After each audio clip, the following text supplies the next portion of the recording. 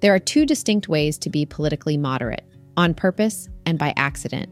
Intentional moderates are trimmers, deliberately choosing a position midway between the extremes of right and left.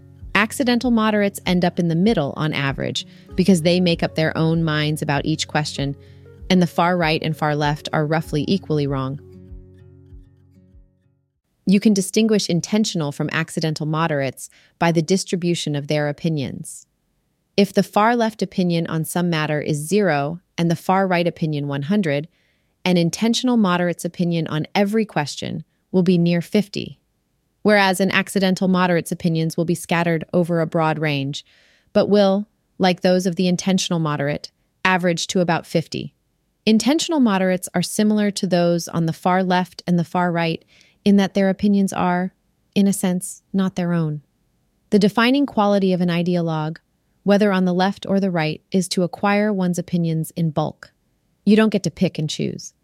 Your opinions about taxation can be predicted from your opinions about sex. And although intentional moderates might seem to be the opposite of ideologues, their beliefs, though in their case the word positions might be more accurate, are also acquired in bulk. If the median opinion shifts to the right or left, the intentional moderate must shift with it. Otherwise, they stop being moderate. Accidental moderates, on the other hand, not only choose their own answers, but choose their own questions.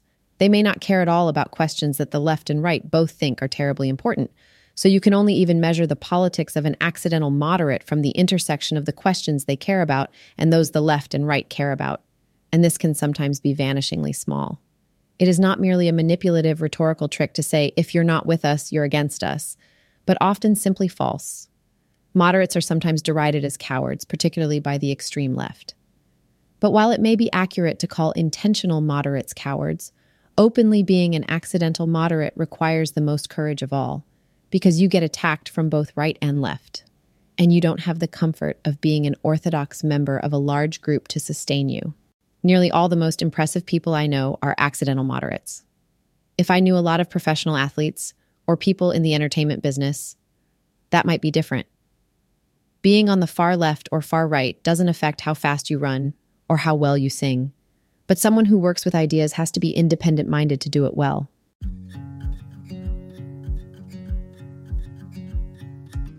Or more precisely, you have to be independent-minded about the ideas you work with.